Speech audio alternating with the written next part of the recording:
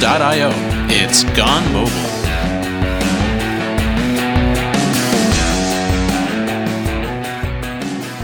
Hey everyone, and welcome back to Gone Mobile.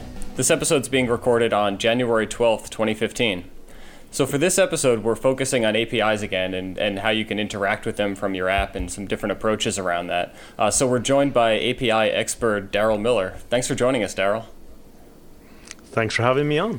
Oh, it's like so as we've been talking about, I saw your talk at Evolve this past year on hypermedia, and I can honestly recommend it very, very highly to people. And it's one of the very few times I've seen a complicated topic like hypermedia discussed in a pretty coherent and understandable manner. So if you're looking for a good introduction on that topic, I highly recommend checking out the video of that. So, and again, as part of planning this episode, I know we kind of wavered back and forth on a whole bunch of different potential areas to talk about. So we might have to have you on a few times, I'm guessing, just to try and get through it all if we don't scare you off with this one. But let's start at a nice high level as far as API consumption goes. Like, what are some of the common approaches out there to consuming APIs, and maybe some of the pros and cons around them? Well, I mean, obviously the most common approach that people have when consuming an API is to go looking for an SDK, right? We're all used to programming against libraries, and with the advent of NuGet and things like that, it's really easy now in the .NET world to just pull in libraries, and other environments have the same kind of package management stuff. So if you can just pull in a client SDK, and you're used to dealing with objects, then that feels like the most natural way of going about it. I think we almost feel offended now when we don't see a library out there for a new API we're consuming. That's the first thing you do, right? You go search for it and you're like, oh, there's got to be something out there. Yeah, and offended if there isn't one in your language, right? Exactly. Exactly.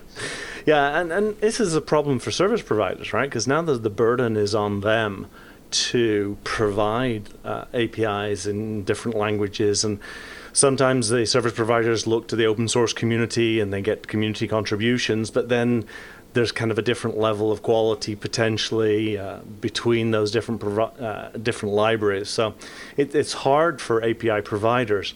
The other thing is the way that most of these service wrappers are produced, most of the client SDK libraries are produced, is kind of like a service wrapper. So you have an API which has a set of endpoints, and there will generally be a corresponding kind of service class written on the client side that creates a procedural method for each of the resources that appear on the server.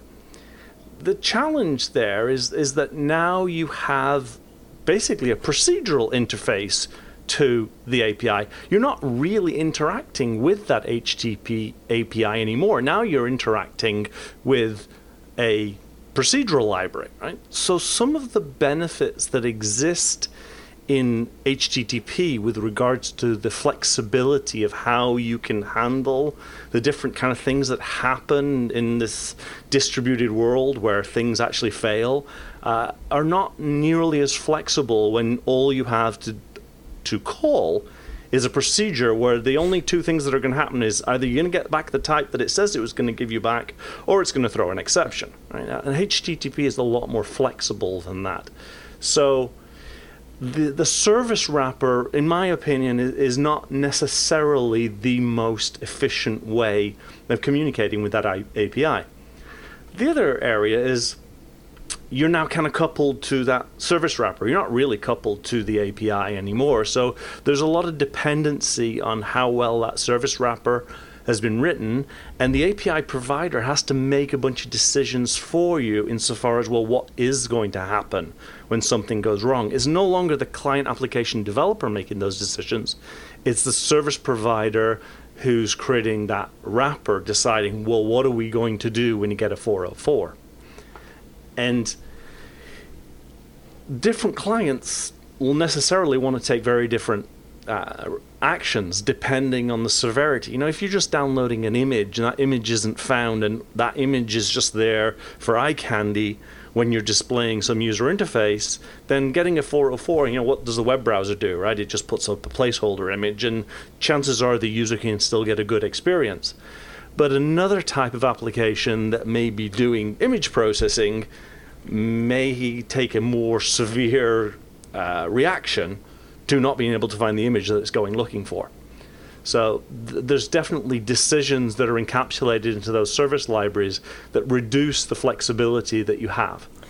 Yeah, and I think those service libraries just kind of play into basically how we've been trained for years to build layers of abstraction around those sort of asynchronous points or external points, right? So if you're the same way where if you're interacting with the database, usually you would have some sort of service layer there that you can easily mock out in tests or something that, and then have an implementation for the database. And the same ends up applying for HTTP interfaces as well. So in the case of building apps, often you have this service layer and the app doesn't particularly care that it's HTTP versus raw TCP versus a database call or something like that.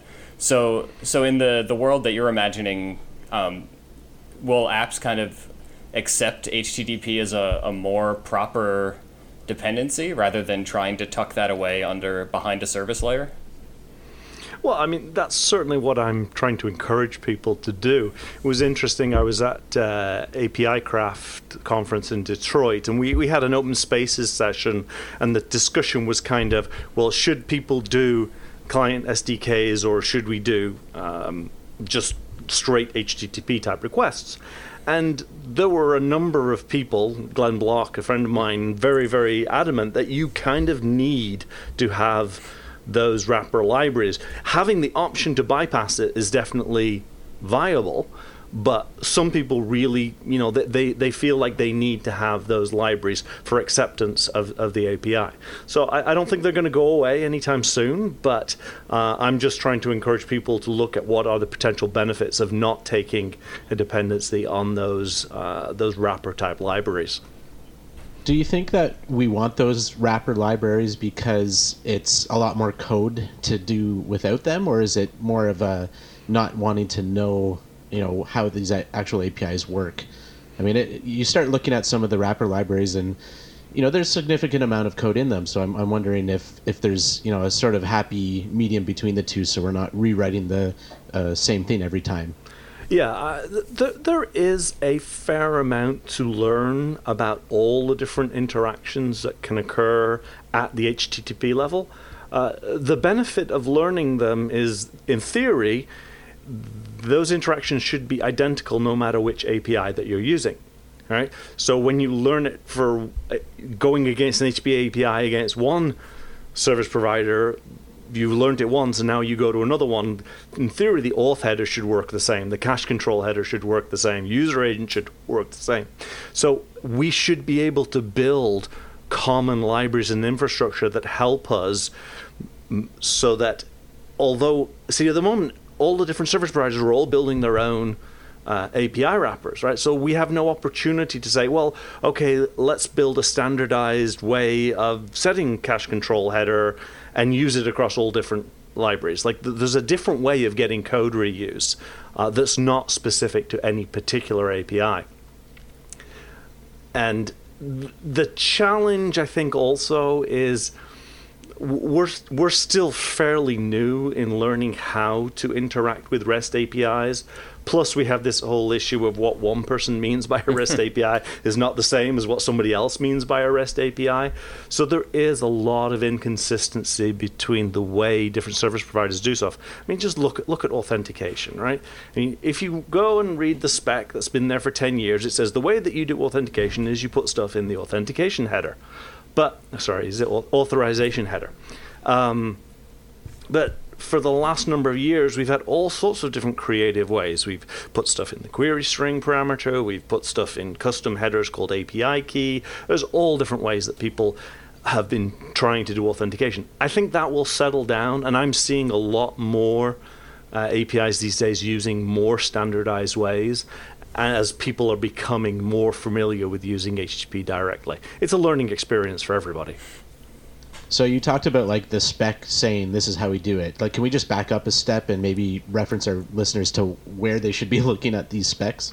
Well, up until probably a year ago, the HTTP spec was defined specifically by RFC 2616, and they've just finished doing. It's wrong to call it a rewrite. They went over the spec, and it's taken about 5 years to go over the spec and done a big effort to clarify it. They also took the spec and broke it down into, I think, 5 different specs now. So there's RFC 7230, which is kind of the message format and how the response body and the request headers go over the wire. And then 7231 is about all the semantics, what get, put, post, and delete, what those methods mean and what all the headers mean.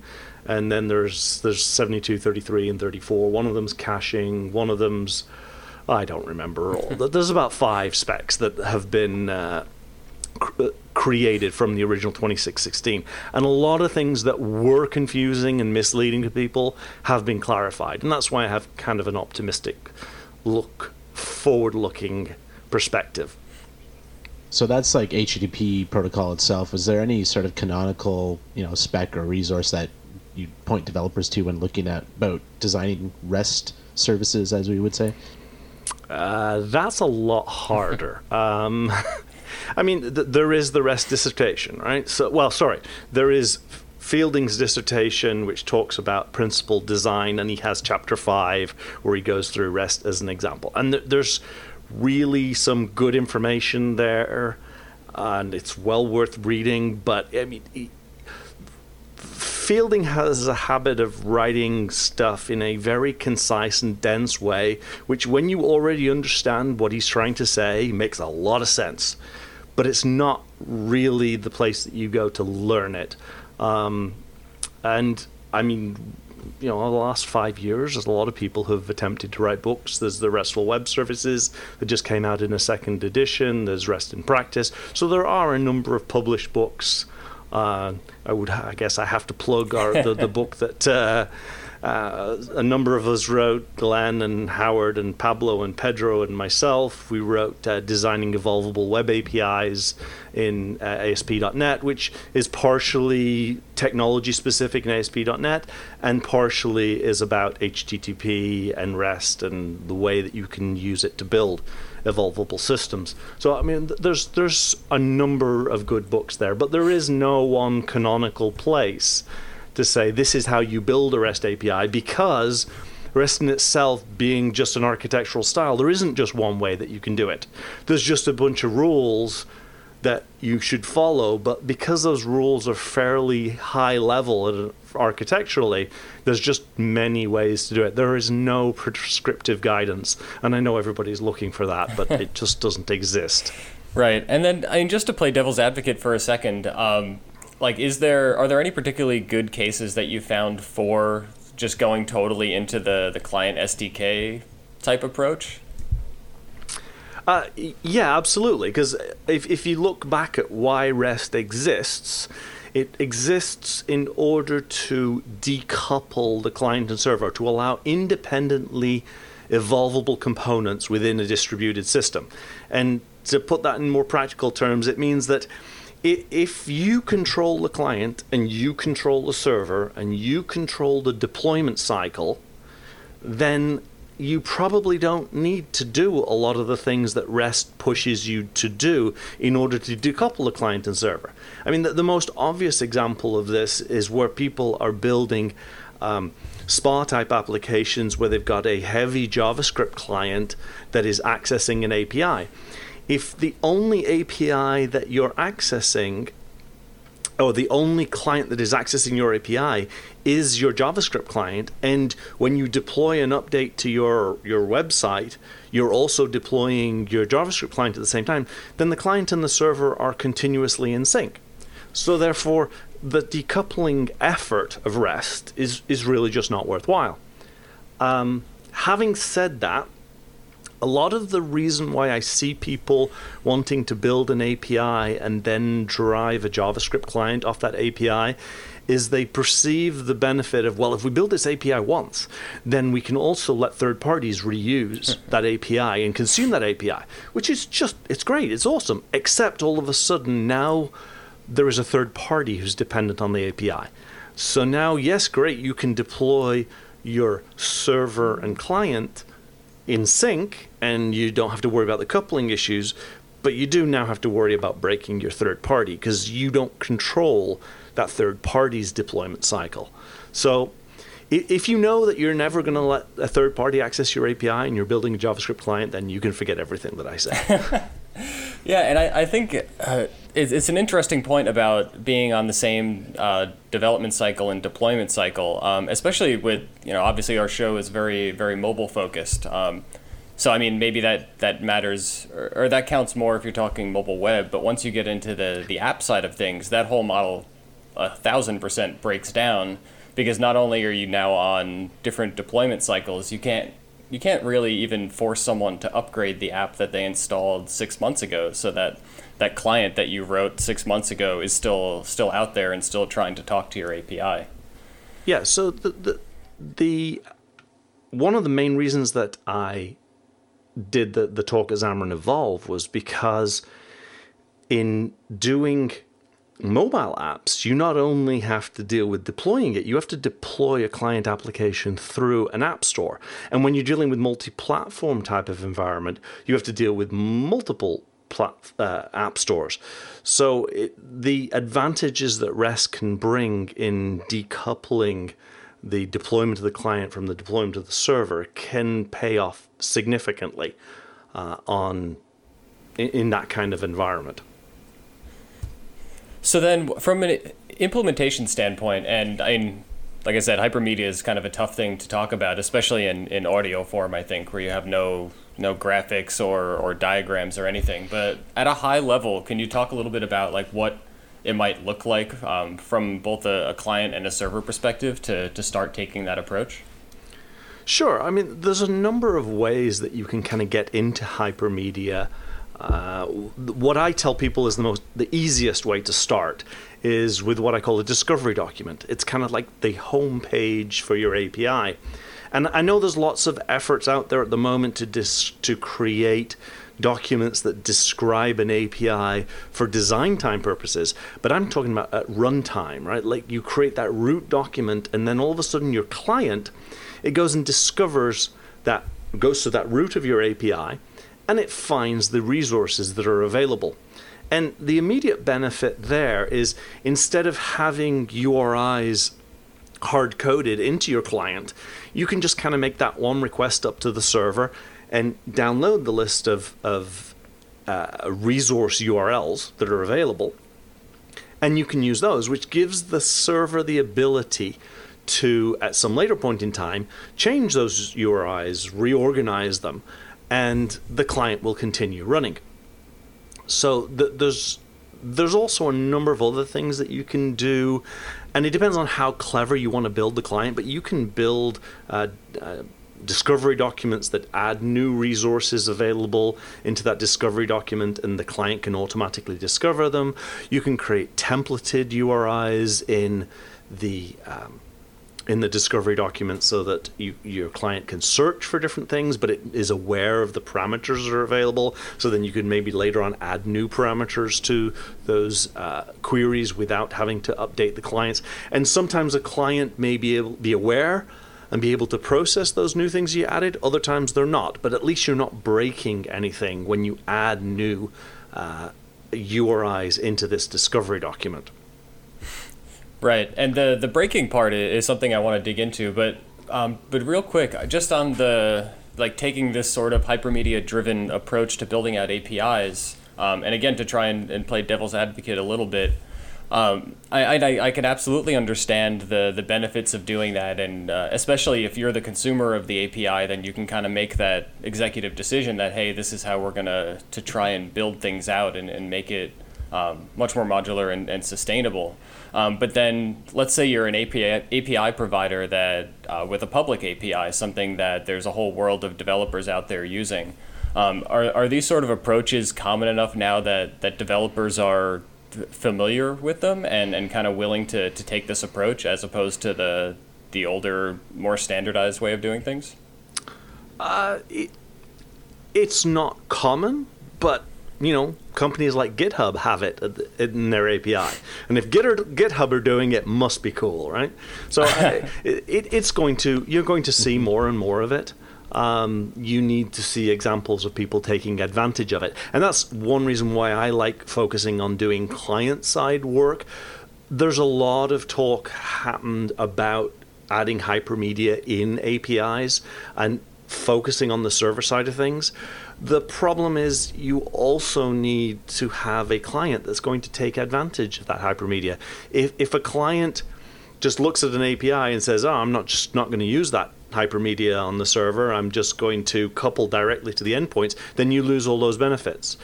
And also, there's some quite different techniques that you need to use on the client to be able to take advantage of more dynamic hypermedia. And that's also one of the things that I tried to demo in that Xamarin talk. That makes sense. And then just to kind of stick with that for a second, I'm trying to paint a picture both in my head and for listeners here of kind of what it means to start taking this approach in your APIs.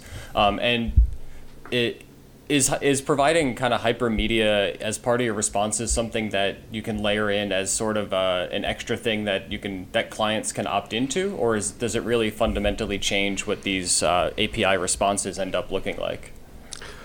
I think one of the downsides is that clients can always opt into it and ignore it, right? Right. So your clients have to choose to take advantage of those links in the payload. And it is something that can be added incrementally into your API. As I mentioned, doing discovery documents initially is a great way to get started, because basically you're just just creating one resource that has links in it, and you don't have to change the rest of your API. You can also start adding in links in response in representations that come back to be able to, things like you're just finding a list of valid values. Well, instead of hard coding the list of potential values on the client, include a link in a representation that points to the list so that the client can go and download that list. And people often come back to hypermedia and say, yes, but now I'm going to make lots more round trips to the server. And they're right if you ignore caching. The one thing about hypermedia is you can't do hypermedia well until you actually start really looking at HTTP caching and taking advantage of it. Because a client is going to follow a link and go and get a resource, but ideally you don't want it to actually make a network round trip if the data is still valid. Right? And that's what HTTP caching does, in that it allows a server to be able to say, hey, I'm going to send you this data, but it's good for the next 3 days. So if you need it again, just use some local caching mechanism that will just return that back and don't actually make the network round trip. And that's the same goes for the discovery document that I mentioned earlier. It's like, yeah, okay, on the first time you run your app, yes, you're going to make an extra one round trip in order to go and get the URIs for the resources that are available. But you can put a fairly long caching lifetime on that, and every time you run the app, it can just go and get the version in cache. I mean, if there's new resources that are added into the system, then your client can probably survive a day or two before it sees those new resources that are available. And also, you need to make sure that if you are like making a breaking change to some resource structure, then you're going to need to keep some kind of overlap anyway between the old URI structure and the new URI structure. And that's, again, what redirects are for, right? You need clients to be able to go and say, oh, this is the URI that I used to use, and oh, it's not there anymore. Okay, well, I guess I'm going to have to go and download a new copy of the discovery document and find out where it is now. So all the pieces of HTTP all kind of fit together. And when you use them together appropriately, they solve the problems that other pieces don't use. And that's one of the challenges that I run into when people talk about using REST, but they're really just doing JSON objects over HTTP, which is perfectly cool if you understand the things that you are losing by not conforming to the other REST constraints. But you will run into issues, and those issues will be solved if you use other parts of REST. Caching is a huge example there. So then, one of the things you touched on there in passing was this whole concept of round trips, and I think caching is one side of the round trip equation, but there's also, one of the side effects of REST is you have these very or RESTful approaches, I should say. I really try not to use REST as a definitive term.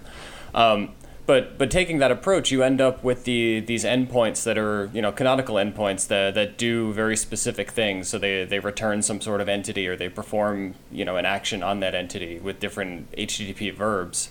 But in the case of things like mobile apps, and where network calls can be very, very expensive just to make multiple ones to perform something, are there any good patterns that kind of fall into this realm that you've seen to be able to specify, maybe from the client side, like, hey, here's a potential pipeline of actions that I want to do, and be able to run multiple things at once while still kind of conforming to RESTful things?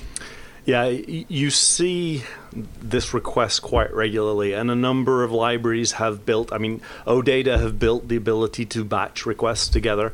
There are, I've seen people do multi-part form type thing, multi-part data, payloads that actually contain HTTP message contents, because there actually is a media type that describes what an HTTP message looks like, so you can send HTTP requests, a list of HTTP requests in a larger multi-part type document.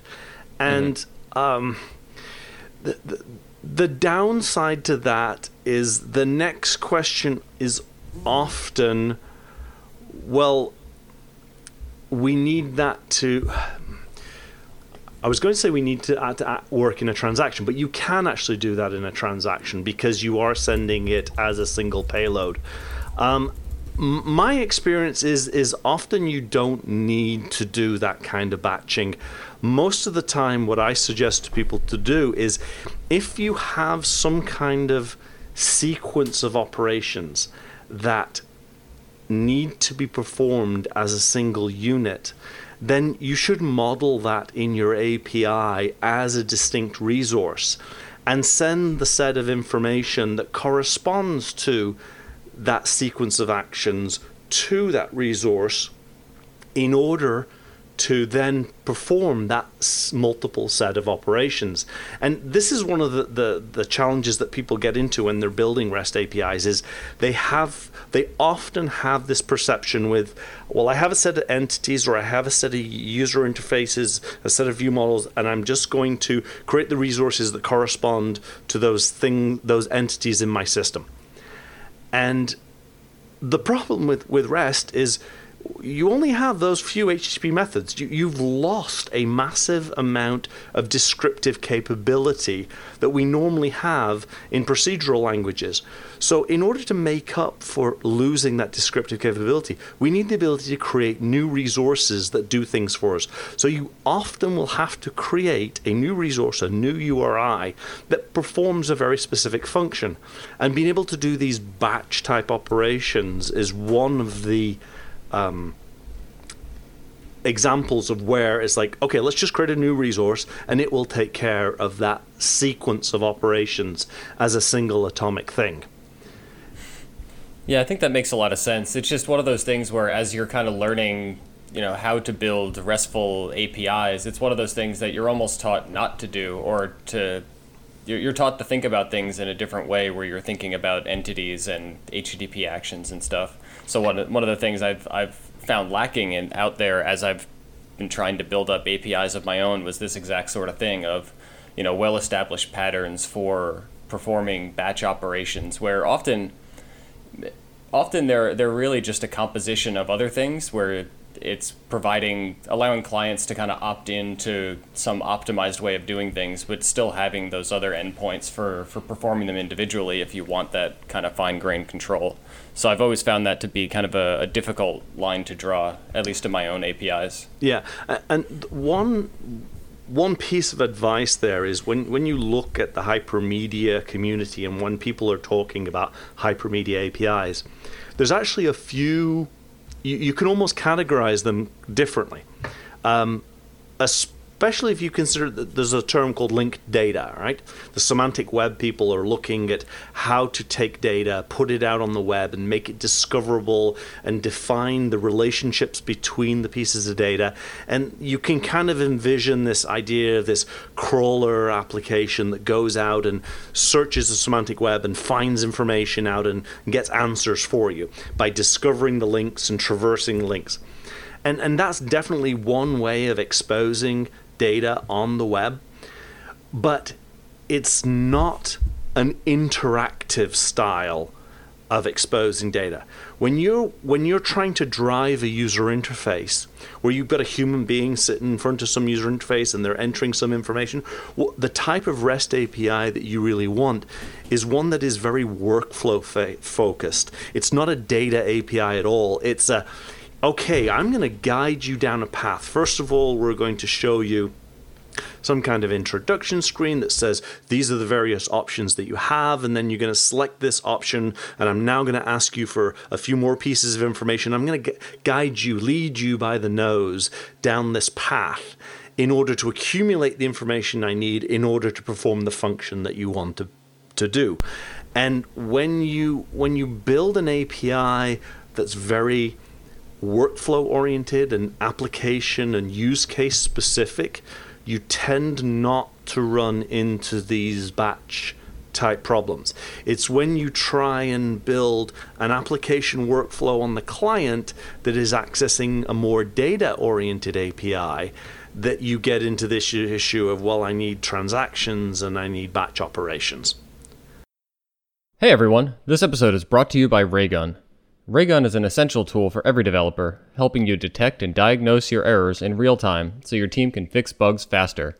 Just a few lines of code is all it takes to get started, and you'll be amazed how quickly you start receiving reports from all of your apps. Why wait for frustrated users to notify you when they hit a bug, and then spend your time digging through log files? Raygun notifies you immediately and with all the information you need. Raygun keeps everyone informed, so whether you have 1 or 100 developers, you'll get everything you need to become an awesome development team. Start your free trial today at raygun.io, and make sure to thank them for sponsoring Gone Mobile. And I do want to get back to the versioning topic a little bit too, because I think we talked about it briefly but kind of brushed over it, but I think that's one of the areas where this whole hypermedia type approach really shines, where kind of the classic approach to doing API development is you have your API and you can make non-breaking changes to it that aren't going to make some client explode out there in the world.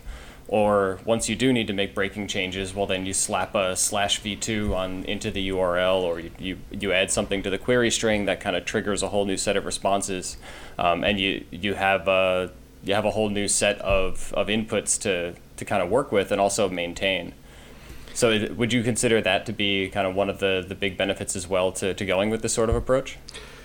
Well, yeah. I mean, you take a very different approach to versioning when you're going a full REST approach. Right? REST is trying to it doesn't decrease the coupling so much between client and server as it focuses it. It moves it into a particular place or particular places where it becomes more easy to manage. When you have a simple JSON over HTTP type of API, you would make a request to a resource, a URI, and you will get back, often you'll get application/JSON. Now, how does the client know how to interpret that application/JSON? it has to have a preconceived knowledge that when it goes to the URI that is /customer/45, that there's going to be a particular schema that has particular information about a customer. So it has prior knowledge about exactly what structure it's going to find at what particular URI. In a full-blown REST system, you don't have that pre-existing knowledge. What you have is you have two things. First of all is if you go on full-on hypermedia, you followed a link. And a link has a link relation type, right? You take a web browser, and right up at the top of there's that style sheet, rel equals style sheet. So when the browser follows that link to go to the style sheet, it knows what it's getting back is a style sheet, and it knows what it's supposed to do with style sheets. The one thing it doesn't know is whether or not that it's actually getting CSS back, right? It only knows it's getting CSS back when the response comes back with a content type saying it's text/CSS. So the response that comes back is what we call as self-describing. It comes back and it says, yes, I am text/CSS. And if you go and read the spec for text/CSS, you'll find everything that you need to know as to how to interpret the document that comes back. The web browser doesn't care what characters are in the URI that it used to go and get that style sheet. And the same goes with a full-on REST API. You shouldn't need to care what the URI looks like or need to know in advance, which is one of the reasons why servers are allowed to change them, because clients don't care. They just look at the link relation and they look at the media type that comes back. And once you've built that type of infrastructure, now you can change your API quite significantly as long as the link relation still means the same thing, and as long as you don't make breaking changes to the semantics of the media type. Now, there's a lot of other information in what I said there, especially because of the way we're used to dealing with media types. We're used to dealing with very generic kind of media types. And over the last few years, we've started to see new media types appear. We've seen HAL, and there's one called Collection plus JSON that describes lists of things, and there's Siren, and there's JSON LD, and there's OData, and there are a whole bunch of other ones that are doing other slightly different things. They're kind of providing us with more semantics. Like Collection plus JSON is a great one because it has a very specific purpose in that it returns back to me a list of things. I don't really know what those list of things are, but I know that it's a list of things. I know there's a way of representing queries that I can do on that list of things, and there's a way of creating a template so I can add a new item to a list of things. So it's not really hard to imagine building clients that would be able to handle lists of things and add things and query them. At which point you can build a fairly useful application without actually knowing what on earth it is that I'm showing a list of things, right? You can't, like, if it happens to be a list of expenses, you're probably not going to be able to do calculations on them and submit an expense report. But you can present that information to a user and allow them to select them and maybe actually take actions on those individual items in the list by following other links. But the client is still fairly dumb. And by making that client dumb to just being dealing with lists of things makes it more flexible and makes all of a sudden versioning easier, because I can add a new thing to the list of things because the client doesn't care what it is. It just knows it's a list of things with some data. So that's one of the ways that full-on REST helps the versioning story. But sooner or later, you're going to want a client that actually can do... You're going to want to deal with certain application specifics at some point. And there are a variety of ways that you can communicate those application specifics. You can start creating a very specific media type that has understanding of a particular domain. Like there's a media type that has been defined that describes errors that come back from an API. Well, there's one called HTTP problem. There's another one called vnd.error. And it has very specific semantics that talk about errors that come back from an API. So now when a client gets that back, it can do stuff with it related to errors because it understands the information that's there. There's another approach that people are advocating for, which is the notion of profiles, where a profile is a way of layering certain semantics on top of another hypermedia type. It's very much similar to the way namespaces add semantic meaning on top of generic XML documents. And so there's a whole variety of different ways to do it. There's no right way, there's no wrong way. There's also, you can communicate semantics via link relations. If you use the HAL media type, HAL allows you to say, well, here's a bunch of information about a resource, and here's some embedded resources that exist in other places, but to save you doing the round trip to go and get them, I'm going to embed it inside this existing resource. But HAL itself still doesn't tell you what you're dealing with. It depends on the link that you followed to get to the HAL document, saying, oh, by the way, that link that you followed is pointing to a person, and it's going to have a first name and a last name and an address and so on and so forth. So it all comes back down to these really two key things. The link relation and the media types is where we stick our coupling, and that's where we write all of our documentation, so that when we make changes, the clients know that I've broken something.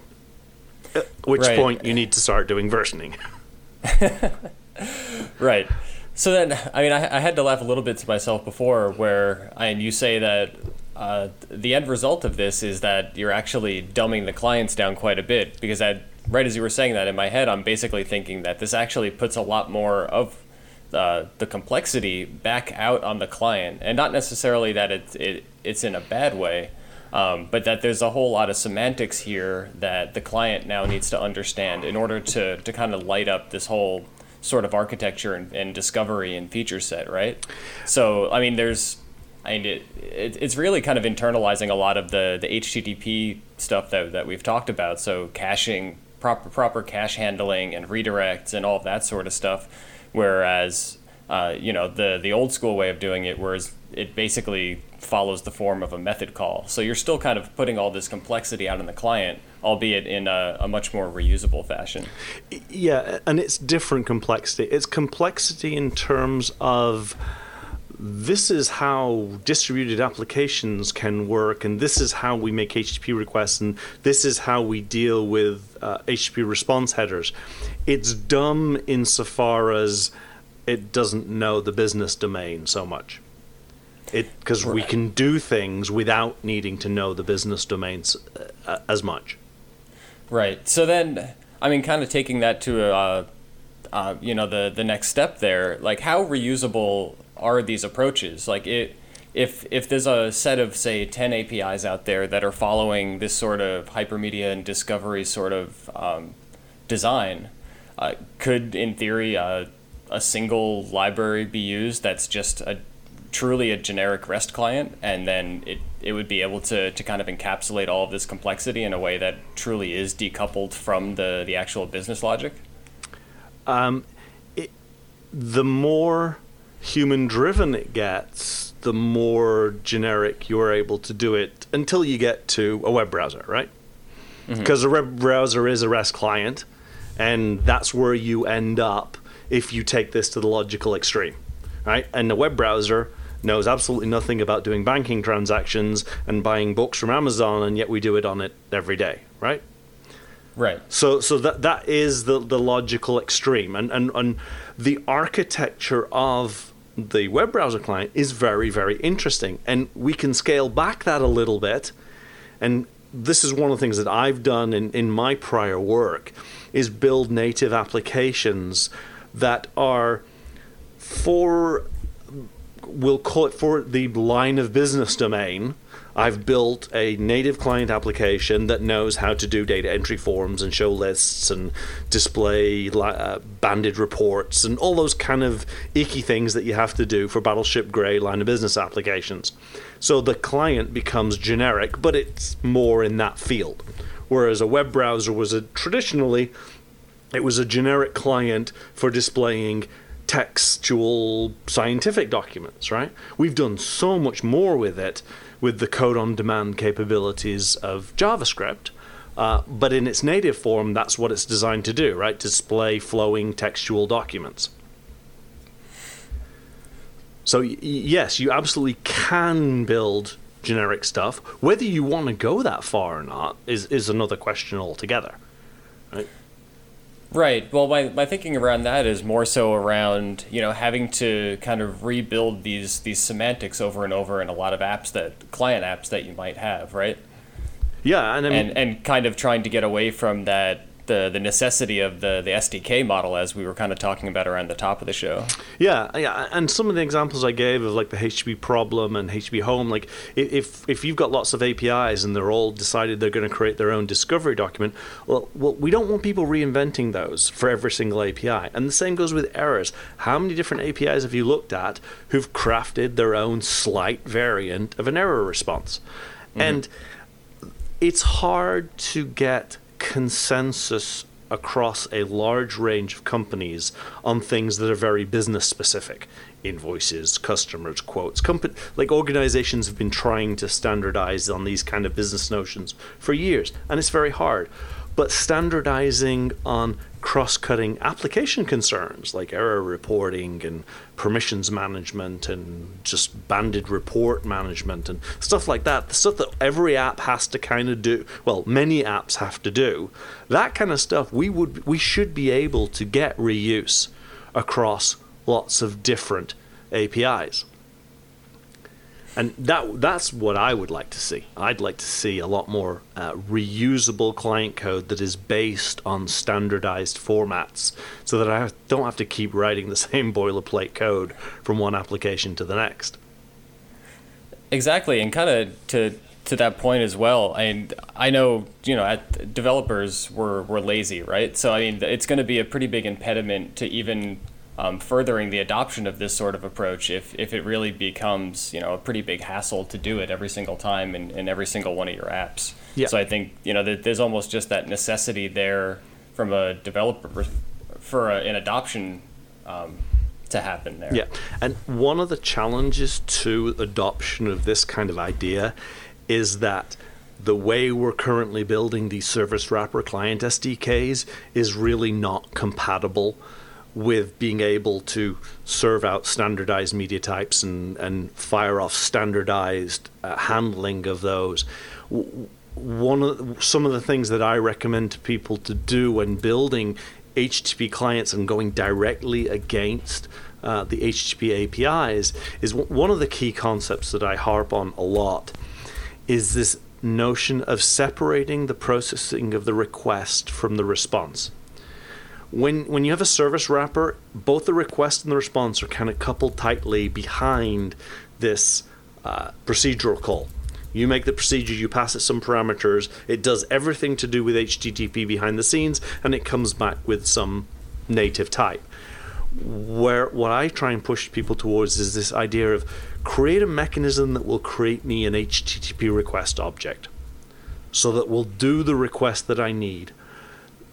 And build libraries, if necessary, to create those request objects. That's fine, because the semantics of how to make the request might be fairly API specific, or they could be specific to a particular link relation type. There's another piece of reuse, right? Is whenever I follow a link that points me to a collection of things, I always want to do this. Whenever I follow a link to a style sheet, I always want to do this. You can get that the link relation type is a nice unit of reuse for building requests. So you build libraries that allow you to create that request, and then you fire that off to the server. And then you kind of stop you let go, and you wait for a response to come back. Because again, like in CPU processing time, it could take 100 milliseconds, it could take 500 milliseconds for that response to come back. So we now have libraries that are starting to allow us to do things asynchronously. and allow us to write code that is fairly in line. But naturally, the request and the response are quite distinct operations. So if we actually treat them on the client as fairly distinct, where we get the response back, which is supposed to be self-descriptive, it's supposed to have all the information in it that we need to know in order to be able to process that response. We take the response back and we handle that independently from the request that we've made. Then what happens is, if later on the server decides to change and just return back a slightly different media type, a new advanced media type that's more sophisticated, and if the client understands that new media type, it can process that media type independently, and there's no longer this coupling of, well, I know that when I hit this URI that I'm going to get back exactly this type. That doesn't necessarily need to be there when you split out the request and the response. And there's other things that you can do. Well, first of all, it makes testing way easier, right? Because now I can unit test my request generation code completely independently of there being any server. I can unit test response handling code because I can just generate a mocked response and hand it to my response handling code. And I can also do other nice things, like I can take that response and fire it off to some centralized response handling code that says, okay, here's a response that came back. Well, let's deal with 500 errors first, because, well, if something that we can retry, let's retry it. If it's something that we can't retry, then okay, well, we're going to need to show some kind of critical error to our user. If it's 400 error, then if it's a 401, then, well, maybe we need to add an auth header in there because we're missing that auth header. If it's a redirect, then we can do this. There's a lot of standard. I mean, this is the beauty of the uniform interface, right? We get standardized responses back, so we can do standard behavior. And now we don't have to re-implement that code for every single resource that exists on the server, like we have to kind of do with service wrappers, because we just fire the response off to this kind of global handling. And then once we've done that global handling of the response, we can then say, okay, well, here's the content type that we got back, and here's the link relation that we followed, and here's the context of where the state that my client is currently in. Let's apply this new representation that came back to that client state and see what it changes. And that comes back to this wonderful expression of hypermedia as the engine of application state. The idea here is that we build our client around this notion of this client state object. We make HTTP requests, and then we take the response back and we apply that response back to our client state and say, okay, well, now what state are we in? And the user interface would then need to react to whatever new state that client state is in. And again, if people are interested in that concept, this is what I demo in the Xamarin Evolve talk. Right, and of course, anyone who knows me knows that I'll probably always follow up a quick bullet point about testing with a much longer conversation about it. So I would love to kind of talk a little bit more about that as well. So now that you're kind of internalizing HTTP semantics and things like that closer into your apps, like within the real client API consumption layer, like what does that end up looking like as far as, maybe like a high level look at class design, and how does that look as far as being able to easier test things? Because it also seems like, in the old style model, you would have in theory a much easier surface area to test because the surface area is that much smaller. It's really just kind of input and output, whereas now there's a lot more many more semantics and meaning and subtleties going on in there. I actually think it actually breaks down into a simpler model. There are probably more pieces to the puzzle, but I think the individual pieces are easier. If you take a service wrapper type of method, when you're making a call to a service wrapper, it's going to go off, it's going to possibly new up an HTTP client, set default headers, it's going to create a request object, maybe set up a payload to send. make the actual HTTP requests across the network, and then get the response back and deal with any errors, any standardized errors that might happen, then convert the payload back into a type, and that's all wrapped up into a single unit that's not so easy to test. I mean, you can mock out that service layer, but that's a big piece of your client infrastructure that you're mocking out.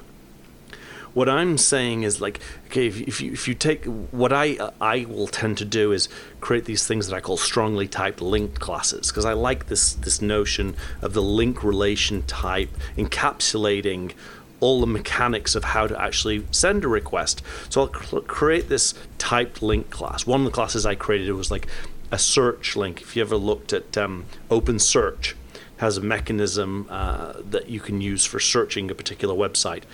And you would then, I've also done it for OAuth token server and the OAuth authorization server. Created a specialized link specifically for calling that type of endpoint. And with a link, you can use it as just kind of a request factory. So you set some parameters on the link, and then you say, create me a request, and you get back a request object that you can then unit test just that part of the process. And then on the response side is as you can new up just a response, and you can apply that to your state machine and say, okay, if I get this type of response and my state machine is currently in this state, then what does this response do to my state machine?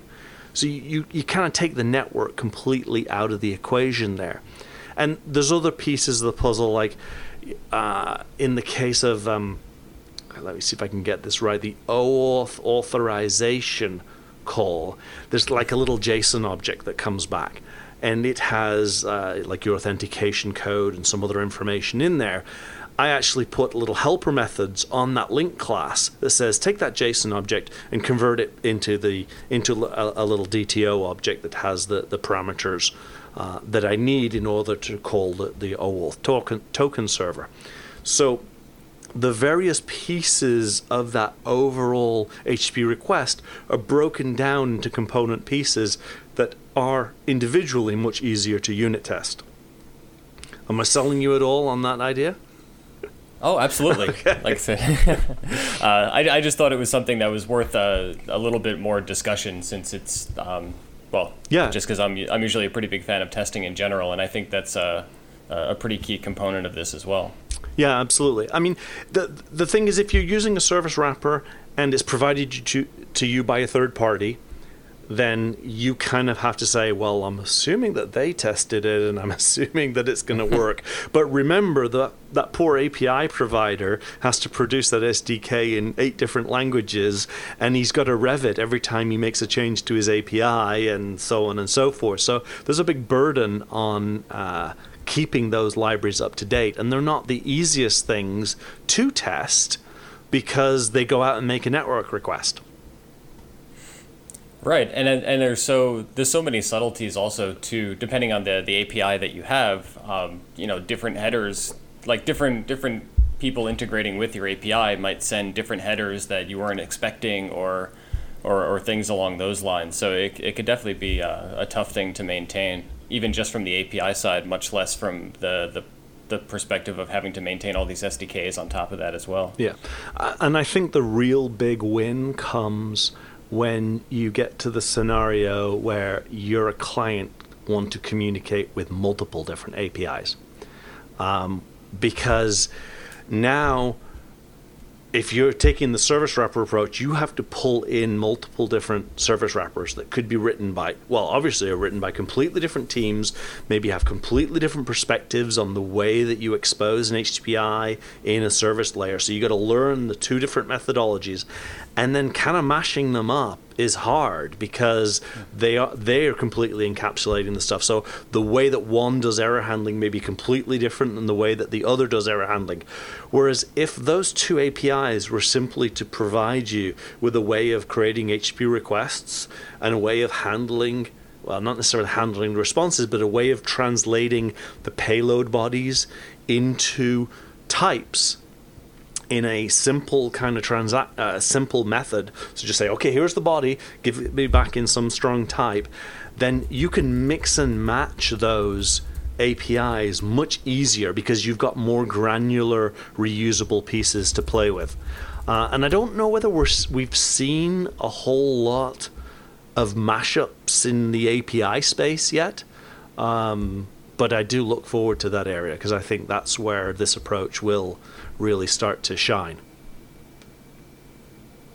So you've talked a lot about sort of the theory behind REST services and consuming them. Now, if I'm a developer starting working with these REST services, maybe I'm consuming them from a mobile device or somewhere else. Do you have any good examples of maybe approaches to take or libraries that might help me take the correct approaches to implementing a client?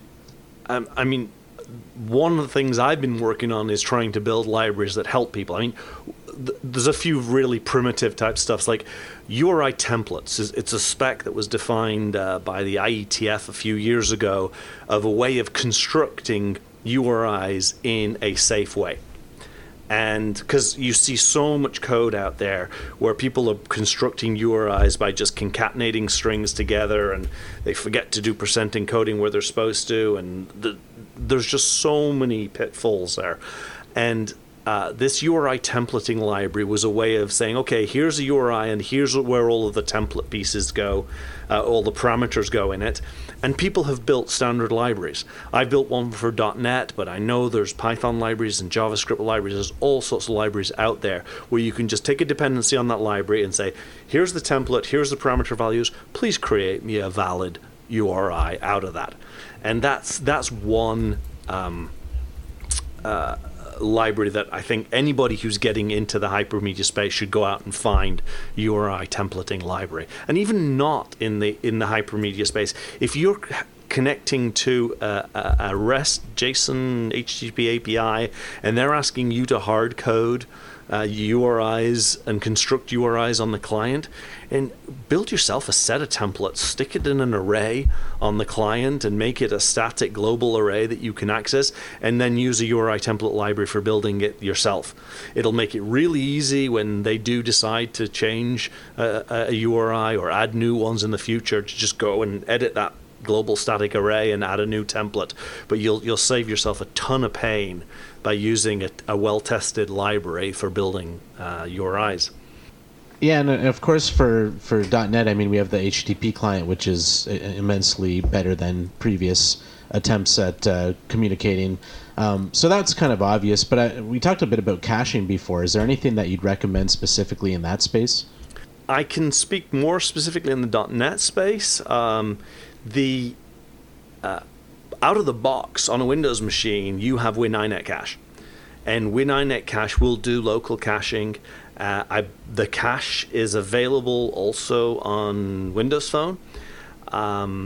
There are, I know in the Java space there is an HTTP cache, and I know Paul Betts from GitHub has done some work on caching for other clients, iOS and Android devices. I've worked on another, it's called Tavis.private cache, which is an implementation of an HTTP cache that can be plugged into HTTP client, and it is a portable class library. It currently only does in-memory caching on the client side. It doesn't do to a file store. I'm still working on that. But there are a number of solutions available for client-side caching on devices. And the beauty of using HTTP caching instead of some other kind of object cache is it just doesn't get in the way of your client-side logic. You can just pretend it doesn't exist because you make an HTTP request as if it was going across the network, and it just doesn't make the request across the network. It just comes back with a response. So it is just completely transparent to the client code. And the thing is, it's the server that makes the decision as to how long that resource is good for. And I've had debates with people as to the wisdom of this. But if you think about it, it's the server that really knows the best as to how volatile that data is. So it is in the best place to be able to make that decision as to how long that data can be considered good for on a client. There was one other with regards to client caching. If you're in the Windows ecosystem and you're using WinINet Cache, WinINet Cache is good for simple cases.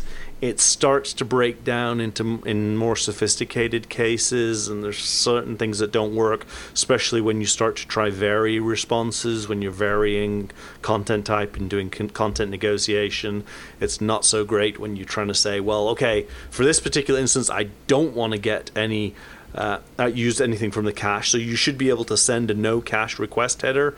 Well, that doesn't work on Windows Desktop and Windows RT, but it does work on Windows Phone. So you've got to test some of these things. But there is caching infrastructure out there, and it's free. So there's a lot of value there if you just go looking for it. And how about examples? Is there any code that you're particularly proud of, or you like to point people to as a great example of a good implementation of a client communicating with a REST service in regards to .NET even? I'm learning along with everybody else. I am very happy with how the examples turned out for the Xamarin Evolve talk. I have built a large ERP system which follows a lot of these hypermedia principles. It was part of the product company I was previously involved with before I started working for Runscope, and it does some really cool stuff with hypermedia. Unfortunately, that is not yet out available. It's something that I would love to see go out and be visible for lots of other people to see in the future. But there's some cleaning up that needs to go into that code base. And as I say, it's fairly large with an API of probably, 800 or 900 controllers in the API. So with regards to other clients, I am working on building what I call a web pack for the Runscope API, and that's available in source code and a NuGet package.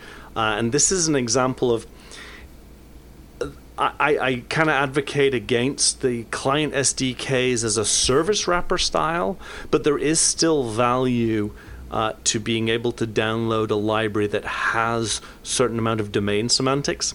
And a few years ago, I coined this term called a webpack, where I said, okay, this is the idea of a webpack is where it's a library where there are shared components between a client and server, and it's where we kind of encapsulate all the behavior of strongly typed links and media types that have been created for a particular API. And so that is available. I've also played around with doing the same kind of concept for GitHub and creating. I have a Git links project where I demonstrate something else that I would love to expand on further to demonstrate the concept further. But as far as fully featured final products that are out there available in open source, I can't point you to anything that I've seen at the moment. I think that's understandable. So, I mean, this is a whole lot of stuff to digest. So, we will have to try and convince you to come back on the show sometime to maybe dive into some of these things, kind of in isolation. But is there anything that you think that we missed along the way that you think listeners should definitely be aware of as part of this conversation? There's one thing that I'd like to add, and the idea is when you're building a client against an API, I find it kind of valuable to have a certain amount of paranoia against the person who has built the API. Now, that may be you. It may be another person in your team. It may be another team in your company, or it could be a completely other developer. And they may have the best of intentions that something isn't going to change, but there are external forces that make us have to change APIs and add new features. And rather than using a version number as, oh yeah, well, we had to make a change that was breaking, so now we're just going to slap a V2 on it. And now the client developer goes, oh, well, there's a V2 on it, so I wonder what they changed on this API and what I have to change on my client. And then they have to go back through the client and make changes. Instead of taking that approach, if when you're building the client, you start off by going, well, this is what they have at the moment, but it could change. So I'm going to assume as little as possible. Like if there's a list of fields, don't assume that field is always going to be there in the JSON. Check and see, is it there? If there's a link there, check to see if the link is there before you actually consume it. And if you take this slightly more paranoid approach, then you end up with a client that can be resilient to changes on the server, so that maybe when they do bump it up to the V2, you go, oh, well, it's okay, I took that change into account, it's fine. My client might not be able to use that new feature that they have, but it's still going to work. So that attitude when building clients, I think, can save a lot of pain moving forward. All right. Well, I think that's a pretty awesome point to stop at for now. But thanks so much for coming on the show to chat about all this stuff tonight, Darrel. Oh, I had a blast. You can tell I enjoy talking about this stuff. Well, we enjoy listening. And thanks, everyone, for listening. And we'll see you next time on the next Gone Mobile.